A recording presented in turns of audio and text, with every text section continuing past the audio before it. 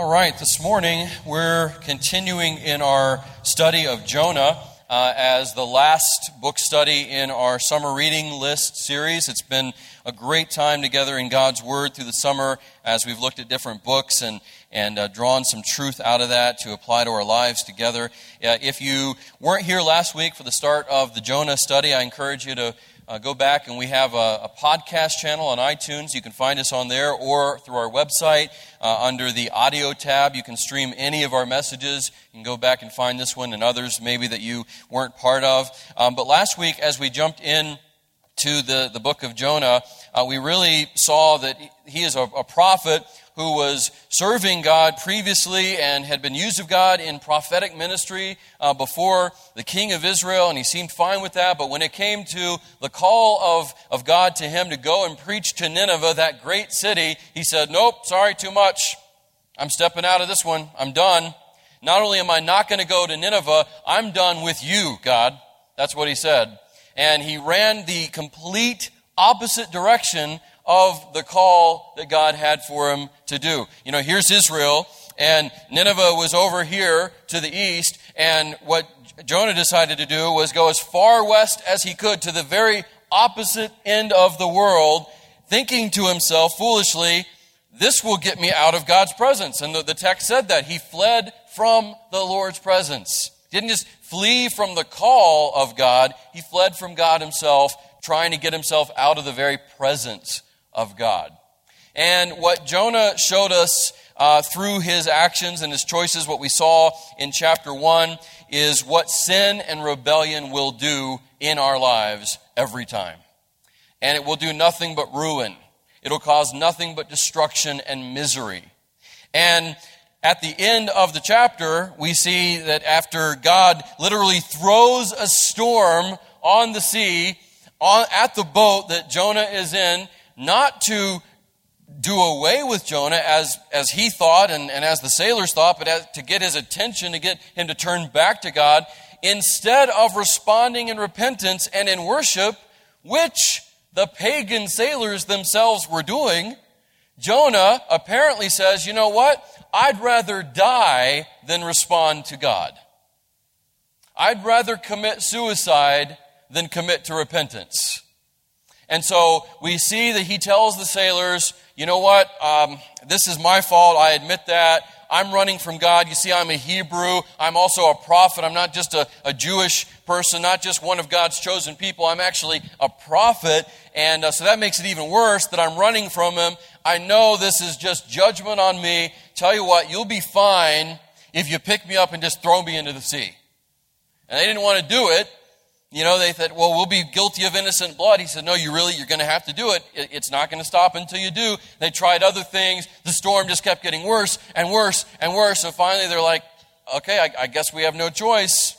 And they pray to God and say, hey, please don't lay this man's life on our account. They throw him into the sea. And he's sinking and he's sinking and he's sinking. And I'm just thinking in Jonah's mind, he thought, all right, this is it. This is it. I'm done, and there's no more hope for me, and I guess, I really did get out of God's presence because here I go. And so we pick up in Jonah, and I'm going to actually have you look at verse 17 of chapter 1 that we finished last week, just to set our minds in the context of what's going on before we jump into 2, which is our main text for today. So verse 17, as he's thrown into the sea, down Jonah goes. Verse 17 of chapter 1 says this, and the Lord appointed a great fish to swallow up Jonah. And Jonah was in the belly of the fish 3 days and 3 nights. So maybe you've had a bad week this week. Maybe you've had a really bad morning, a stressful morning. You know, those times where you're supposed to go to church, so you do it. No matter how tired you are from last night, no matter how tired you were from the week, you said, you know what, we're going to go to church today. We're going to do that as a family. We're going to worship the Lord together. It's going to be good. And you know what happens? Stress. On Sunday morning, So maybe that's your story, and maybe you've had a really doozy of a week, but I guarantee none of us have had a week or a day like Jonah. So we can be encouraged right away, right? So that's what happens with Jonah. He's thrown into the sea, a great fish appointed by God. See, he didn't get out of God's presence. No matter what he thought he was doing, he didn't get away from God. God had a fish waiting for him, And so that's Jonah's situation. And we jump in then to chapter 2, verse 1 says this: Then Jonah prayed to the Lord his God from the belly of the fish, saying, and before we jump into what is said, that's significant. Because remember all that Jonah was doing up to this point.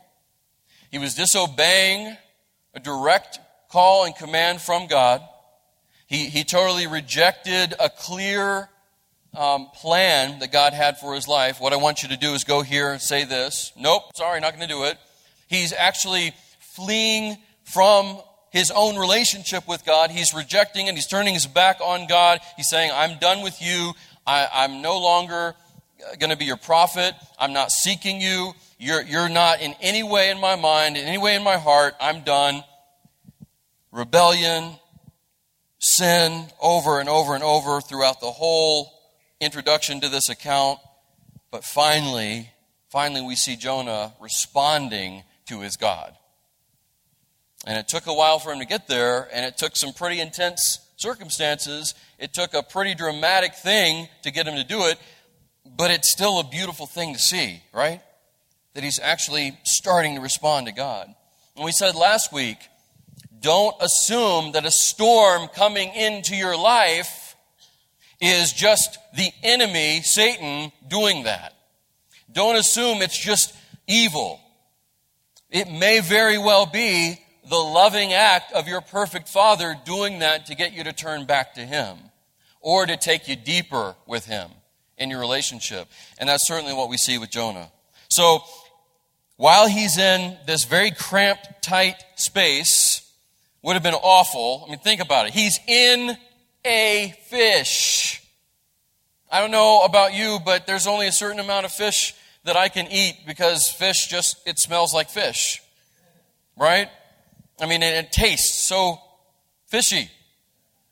And so, there's only a very certain group of fish that I can tolerate, and my children can't tolerate any at all. I mean, we like salmon, and so we'll fix salmon, and it's wonderful. Salmon's great. It's delicious. And I do this great thing with it. Oh, my goodness, it's good. Anyway, every time I fix it, no matter how good it actually smells, they still say, I'm not eating that. We're not eating that. It smells like fish. It's like, that's because it is fish. But think about being inside a fish. And most likely, this is a kind of fish that ate other fish. So you've got, rotting, decaying sea things inside this animal that Jonah's inside of. And, you've got all this water sloshing around. It would be dark, really smelly. And some people that know more than I do think that was probably about 108 degrees inside that fish. So it's a nice sauna, so to speak. And, what happens when we break down food, right? Digestive juices. So it probably would have bleached Jonah's skin, totally just bleached him completely. He would have been like albino man. So that's what is going on in Jonah's situation. It's not exactly a picnic. But despite all of that, and despite where his heart had been, his heart was a lot more bitter than his environment. Okay? But despite all of that, he finally turns to God, and what he says in this prayer is incredible, and it teaches us so many things. Last week, Jonah's life taught us about sin and rebellion and what it does to a life. This week, in this chapter and in this prayer, Jonah's prayer teaches us so much about God. It teaches us so much about Him and about our relationship with Him and ourselves in view of Him and what we can do because of who He is, no matter what we've done. this chapter and what it teaches us will have positive ramifications and positive effects in our lives as we go forward for many days and weeks and months and years to come. So here's what Jonah says in his prayer and what it teaches us, okay? First of all, what it teaches us, what we see right off the bat, right at the beginning, is that even at our lowest, God listens. Even at our lowest point, even at our lowest situation and circumstance in life, our darkest day, even then God listens if we will call out to Him. Even if we have really messed things up in our relationship with Him or others, even if we have chosen sin and it's just wrecked us and we've given into it and we've listened to the lie of sin and we've given into it and now we're really suffering because of it. We're at our lowest point because of our sinful choices. Even then, God's ear is attentive to us. Look at what He says. I called out to the Lord out of my distress. Yeah, distress is a good word for where Jonah was. And He answered me. Despite his distress that was a result of his own decision. The Lord heard, and He answered me. Out of the belly of Sheol I cried, and you heard my voice. Sheol in the Hebrew, it's the word for kind of the underworld, the Neverlands, the place of the dead and the destitute. It's a hopeless environment. There's no hope in Sheol. And so he's comparing his situation to that. He's saying, I've been swallowed up by the grave, as it were, and now I'm in its belly, And certainly we can understand why he would say that. He's saying, there is certainly no hope in myself now. There's certainly no hope that I have in anyone or anything else. I mean, I'm in a fish going through the ocean. I might as well be in Sheol. I might as well be in the grave. I might as well be in Hades. And yet, out of that, Jonah says, God, you heard my voice. When I was at my lowest point, I couldn't get any lower than where I'm at, you still heard me. And this just echoes from the Psalms, like David's Psalms in 139 that we even looked at last week, where David said there in the Psalm, if I make my bed in hell, even there you will find me. And Jonah obviously knew the Psalms because this prayer is full of references and quotes from the Psalms, which is why I said last week, he clearly just ignored what had to be God's word coming to his mind as he was running away when he said, I'm going to flee from the Lord's presence. Because in Psalm 139, David said, where can I go from your presence? I can't get away from you. No matter where I go, you're there. And so he's echoing the passionate prayer of the Psalms here. And he says, even though I might as well be in the grave, even there, you're hearing me, you're responding to me. I just want to encourage you today, no matter where you are in life, no matter how empty you might feel right here this morning, whether that's from your own decisions and choices or some outside circumstance, the temptation when we get low is to think that God has abandoned us. And an extra part of that temptation is when we have done something of our own decision to cause us to be in that low point. When we know we haven't listened to the voice of God, when we've rejected His word, we've made a selfish, sinful choice, and we know the consequences that we're experiencing are because of that. It makes it even harder to believe that God would still care, that God still loves, that God still has a plan for our lives, that if we cry out to God, He will respond. It makes it really difficult to believe that in ourselves.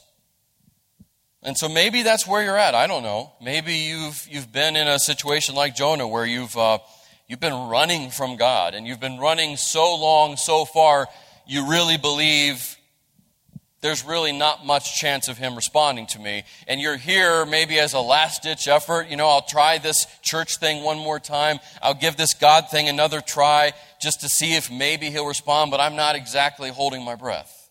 Maybe that's you. If not, maybe you've been there, and so you certainly can relate. Maybe you have family or friends that are in that situation, where no matter what you say to them about God's grace, God's love, God's compassion, God's faithfulness, they just can't quite believe it. But Jonah, goodness, he was living proof, and his story continues to be living proof of the fact that that's just not true. That while you have breath, because of God's grace, and specifically because of the person and work of the Lord Jesus, hopeless doesn't have to be in your vocabulary. Because of all he's done. Because of all he's made available. Because of who he is. Not because of anything that you and I are. Not because of any goodness that's intrinsically found in us. Because of the infinite, perfect goodness that's found in our God. Because of him, because of his faithfulness, because of his promises. And again, because of what Christ has accomplished. As long as you have breath, no matter how far you went away, if you look this way and you start turning back to God, you'll find that he's already there where you're at. He doesn't even wait for you to come to him. He pursues you. Just like in the story of the prodigal child, in the New Testament. The father ran out to meet the son before the son even got to the house, right? That can be your story. And for many of us, it is our story.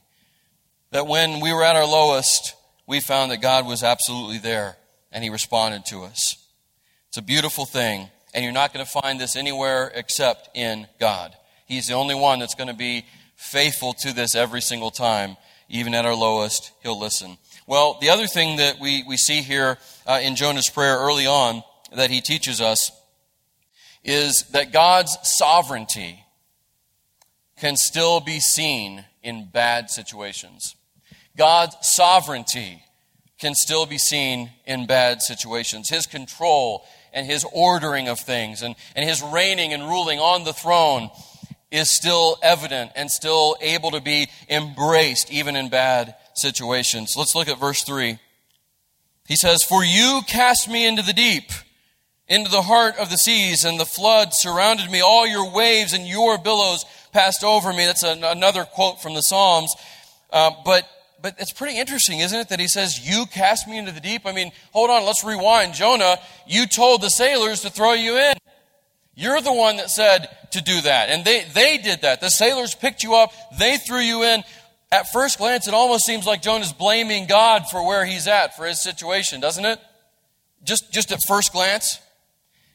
But that's really not what he's saying here. That's not what he's not accusing God of doing to him what his own situation and predicament caused to develop.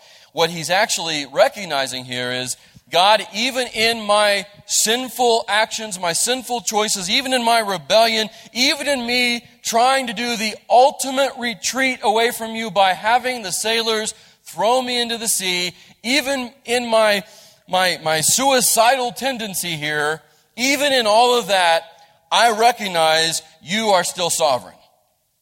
And you allowed this to happen. You brought the details together. You actually caused me to be in this situation so that I would have no choice but to look up to you. I recognize even in this bad circumstance that I found myself in this being in the grave, as it were, and being tossed and overwhelmed by all these waves and these billows, which are yours anyway. I mean, God, you control the sea. It answers to you. We see that in Jesus in the New Testament, right? We alluded to that last week. With the comparison of Jonah being asleep in the boat and his peace not being God's peace, compared to Jesus being asleep in the boat and being able to be totally at peace because he was completely doing the will of the Father. And when the disciples came to him and said, "Don't you care? We're about to die. Get up. Jesus, why are you asleep?" He just looked at the sea and he said, "Stop." And it did, right? So Jonah's recognizing God's sovereignty even over the waves, over the ocean that swallowed him up. And he says, your hand was in that, God. Even in that, it wasn't random. Even in my telling the sailors to throw me overboard, that was something that you ordained. And look, as soon as I got into the water, there was this fish. I can't deny your sovereignty, God.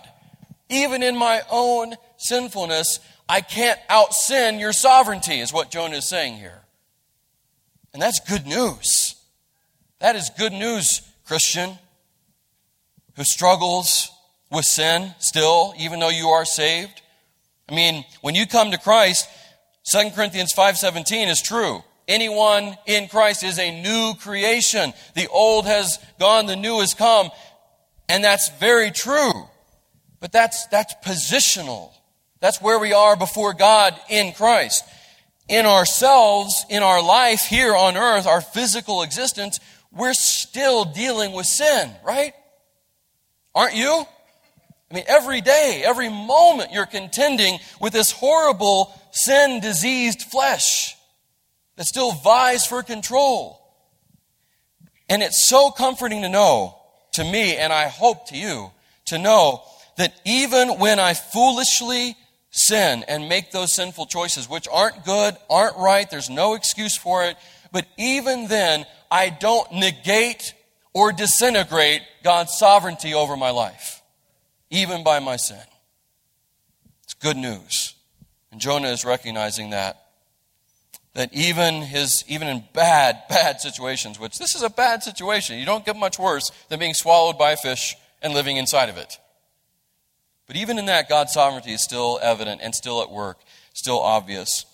And what we have to do is come to the place where we realize that, and we believe that, and we embrace His sovereignty, even if it doesn't answer all the questions we have. Even in our bad situation, if we don't get all the answers to why we're in it, even if we don't see all the outcomes coming together in this perfect puzzle piece like we always want it to be, even then we have a decision that's available to us to choose to believe in God's sovereignty and His perfect sovereignty, His good sovereignty, even in the situations that we might not have all the answers to. And that's the choice that's before us. Will we believe in His perfect control, in His goodness, no matter what? Or will we only believe in it and recognize it when things are coming our way and going the way we want them to? And sometimes the storm is to get us to that crisis point where we realize for ourselves, maybe for the first time, you know what? I love you and I serve you and I worship you and I live for you, God, because you are God, period. Not because I have good things from you.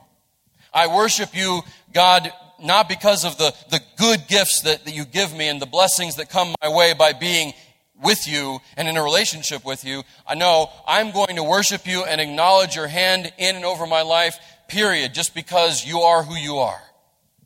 Maybe that's what God is doing in your life, or maybe that's what He needs to do in your life.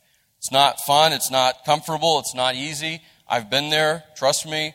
The biggest storm of that effect and for that reason in my life was losing my mother, and I had to get to that point where I realized my worship of God and my love for Him and my proclaiming of His goodness and all of that was largely based on a very self-inflated view of Him. And I had to get to the point where I realized He's God and He's good no matter what because He's God. And maybe that's the choice that's before you. Certainly was the choice before Jonah, and we see him recognizing that. Well, not only can God's sovereignty still be seen in bad situations, but there's something else that bad situations do for us, what they bring us to, and that is this, and this is what we find in this prayer. Another thing that he teaches us through this prayer is that desperate people depend on grace. Desperate people depend on grace. It's like Jesus saying to the Pharisees, it's the sick that know they need a doctor. You know, those that are healthy think they're all right. You know, I'm healthy, I'm good. I don't need your services. I don't need a doctor. Most of us aren't signing up to go and have all kinds of tests done on us and, you know, prods and pricks and shots and all this stuff just because we like it. I mean, if so, there's some serious other things going on. You need to go to a different kind of a doctor. Most of us don't like doctors, and we're going to try to avoid them at all costs, even when we need them. right? But man, there's points where you feel so bad and you're dealing with so much that you're willing to say, all right, just take me to a doctor, give me to any doctor, I don't care. I'm in so much pain, I'm in so much misery, I just need some help here. And it's desperate people that know they need grace, that know they need help, that they need remedy that they can't find in themselves, and they depend on it. It's desperate people that do that. And here's a little clue for all of us. Desperate people is all there is. Desperate people is all there is. We're all desperate for something that only Christ can provide. Remedy and rescue and hope and purpose and life abundant and full, not free of problems, but abundant and full in Him and who He is and knowing we're secure in Him. And then when we close our eyes in this life, knowing we have a true and eternal life waiting for us, we all are desperate for that. Every single person on planet Earth is desperate for that. But even after we step into that, and admit that desperation and become part of Christ, even after that, believer, you're still desperate every day of your life for His grace and mercy. And you're still desperate every moment for the power of the Spirit to guide you into all that He has for you and all that it means to walk with Christ. You can't do that on your own. You know that. I know that. Every time we try, we fail. We fall flat. So we're still desperate people. Desperate people is all there is. Here's what Jonah had to say about that, verses 4 through 7.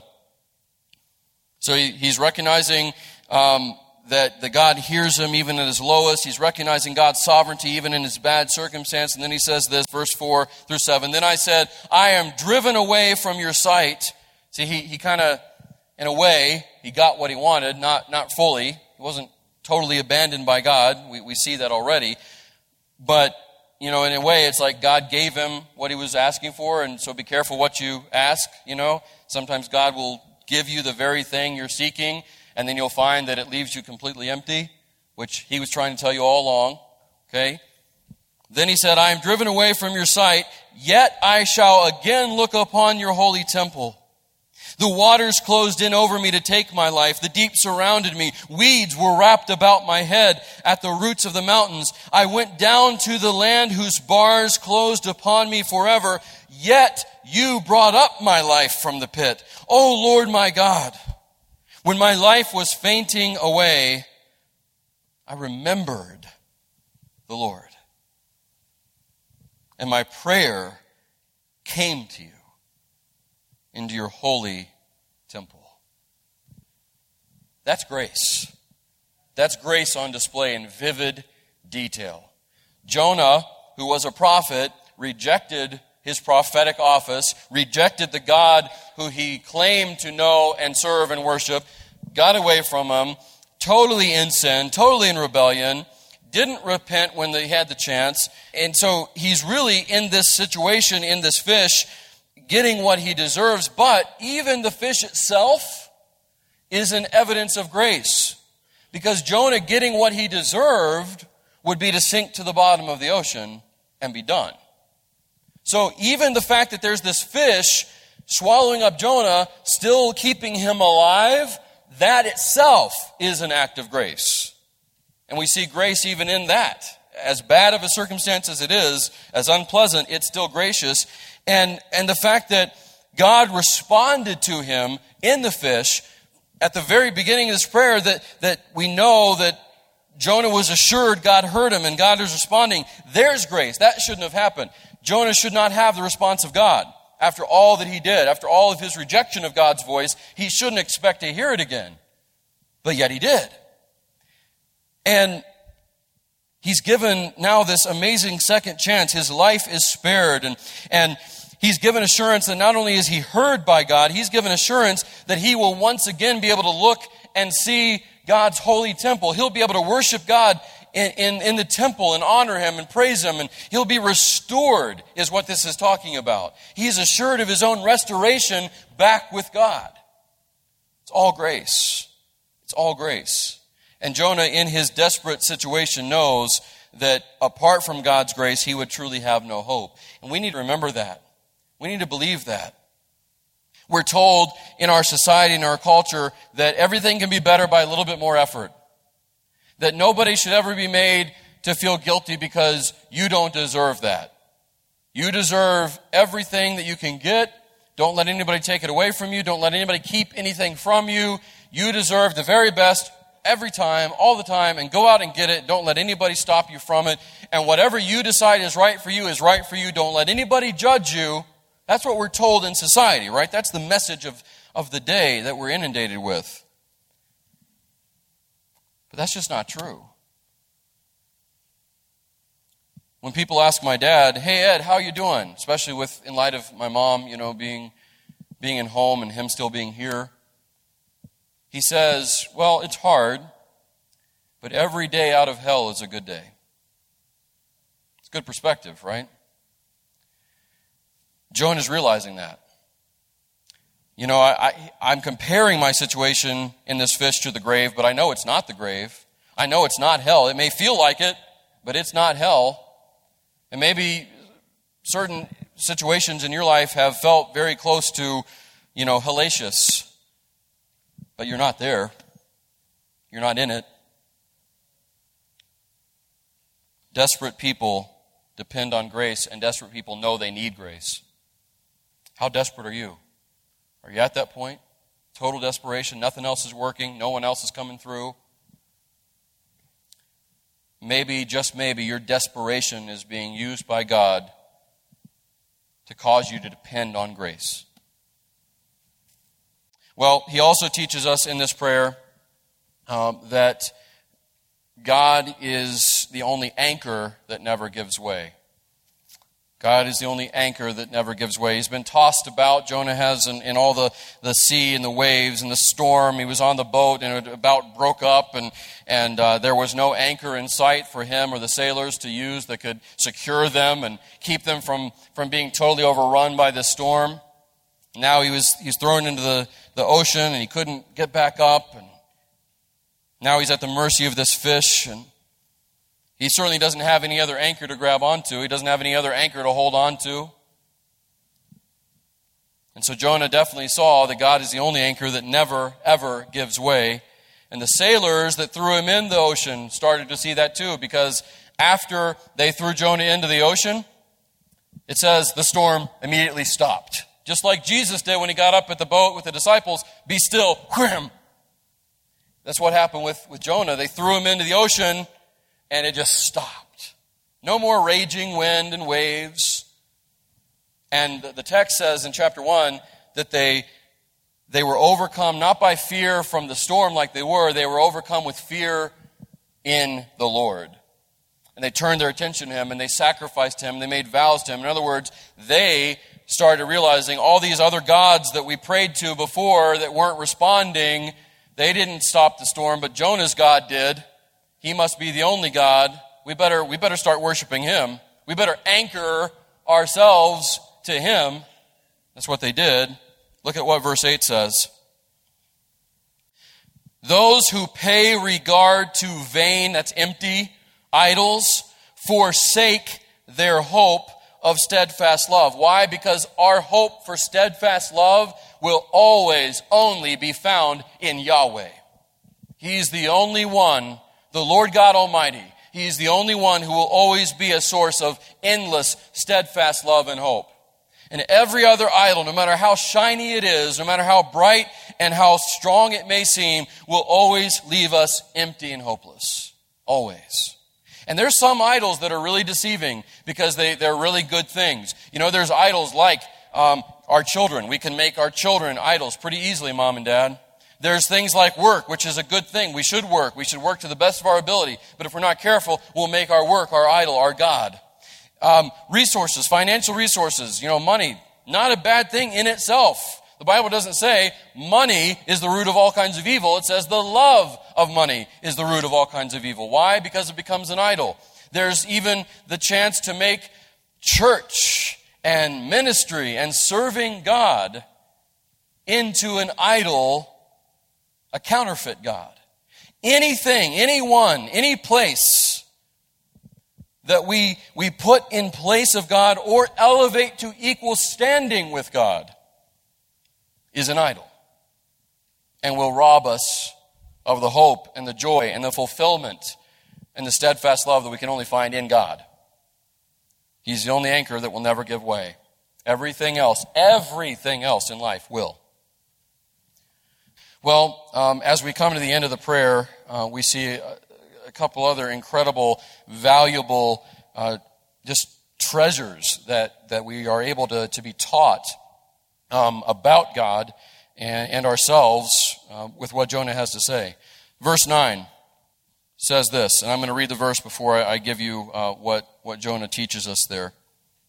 Verse 9 says this, "But I, with the voice of thanksgiving, will sacrifice to you. What I have vowed, I will pay. Salvation belongs to the Lord." You see the contrast between that and verse 8? Those who pay regard to vain idols forsake their hope of steadfast love. But I'm not going to do that. I'm not going to continue to pursue this idolatry that I pursued in my abandonment of you. I've been pursuing my own agenda. I've been my own idol. I'm forsaking that. Instead, here's what I'm going to do. With a voice of thanksgiving for all you've done for me, God, I am going to sacrifice to you. What I vowed I will pay. I'm going to worship you, God. I'm going to serve you. I'm going to live for you. And what Jonah teaches us, what he experienced, is what, if you're in Christ today, if you're sitting here as one who is in Christ, you've experienced the same thing. That's rescue from God. That's what he experienced. And what Jonah is saying here, and what he's learning, is that rescue from God should result. It should result in worship and service to God. Rescue from God should result in worship and service to God. And if you're here today and you've been given the grace of God and He's brought you to Himself, He's awakened your heart to your need of salvation, and you've accepted His incredible offer of life in Jesus, then no matter where you were before, no matter what your situation or circumstance, whether it was good or whether it was bad, you have been rescued by God. Because apart from Jesus Christ, listen, apart from Christ, everyone is drowning. We're all drowning in the sea of ourself, in the sea of sin, in the sea of rebellion, in the sea of judgment. We're all drowning. We're born into a raging sea of sin. And we're all drowning in it. And it is only grace that extends that lifeboat. It's only grace that draws us out of that. So if you're a Christian today, you have been rescued, divinely so, by a gracious, loving God. And our only response when we realize that, you've rescued me, God, you've rescued me out of the flood, out of the sea, out of my sin, out of judgment, out of hell, you've rescued me. Our only response when that really clicks is, now that you've rescued my life, you've given me life, you've breathed life into this corpse that I was, the only fitting response is, here's my life to you.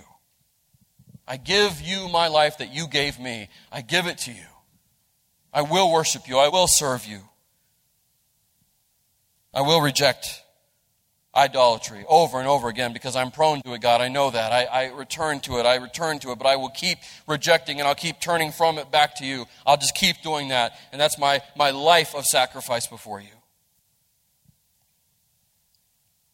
And then lastly, but certainly not least, we see beautifully in concept, but not beautiful in actual physical action, we see that God responds to repentance.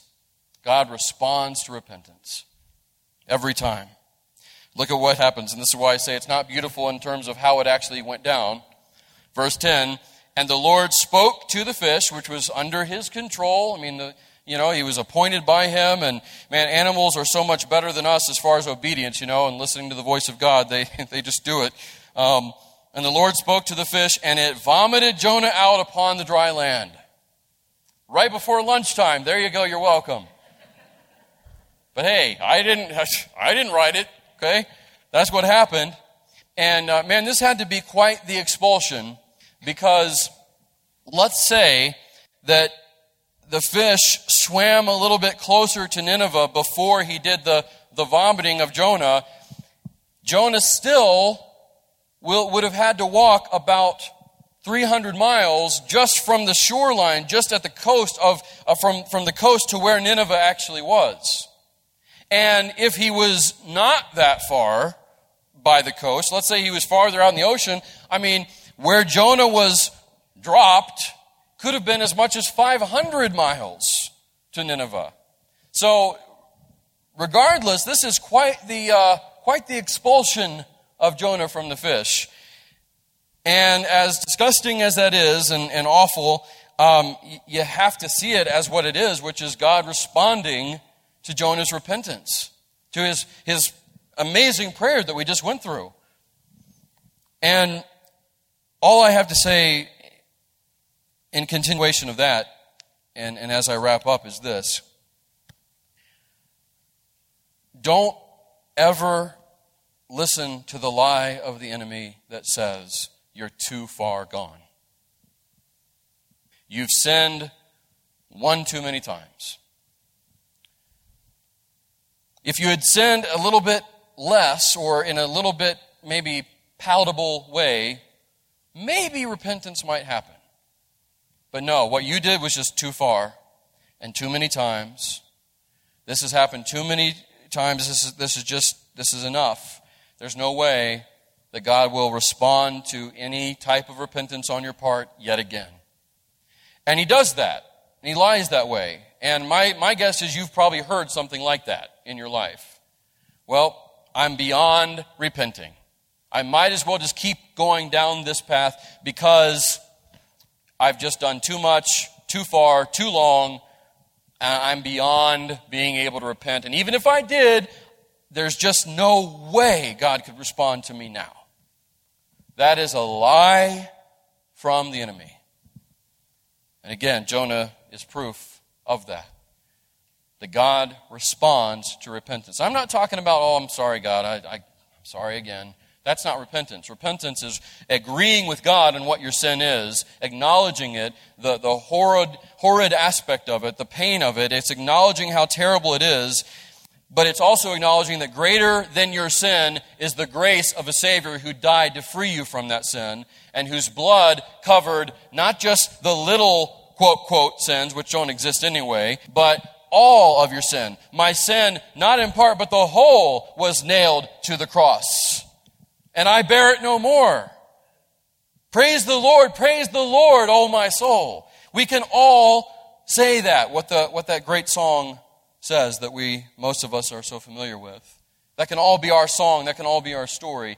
God responds to true repentance. When you agree with Him on what your sin is and you abandon it, you break the idol that it is, you turn away from it, and you start going back to Him, and that's where you see Him right there with you, right where you're at. It's a beautiful thing.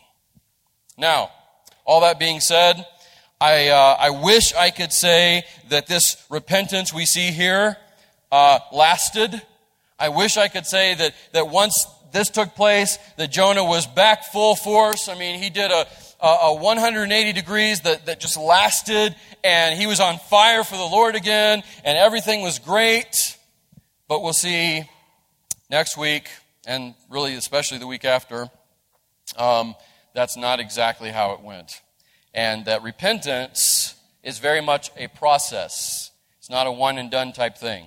That's what we're going to see as we go on in Jonah. Repentance is a process. Pray with me.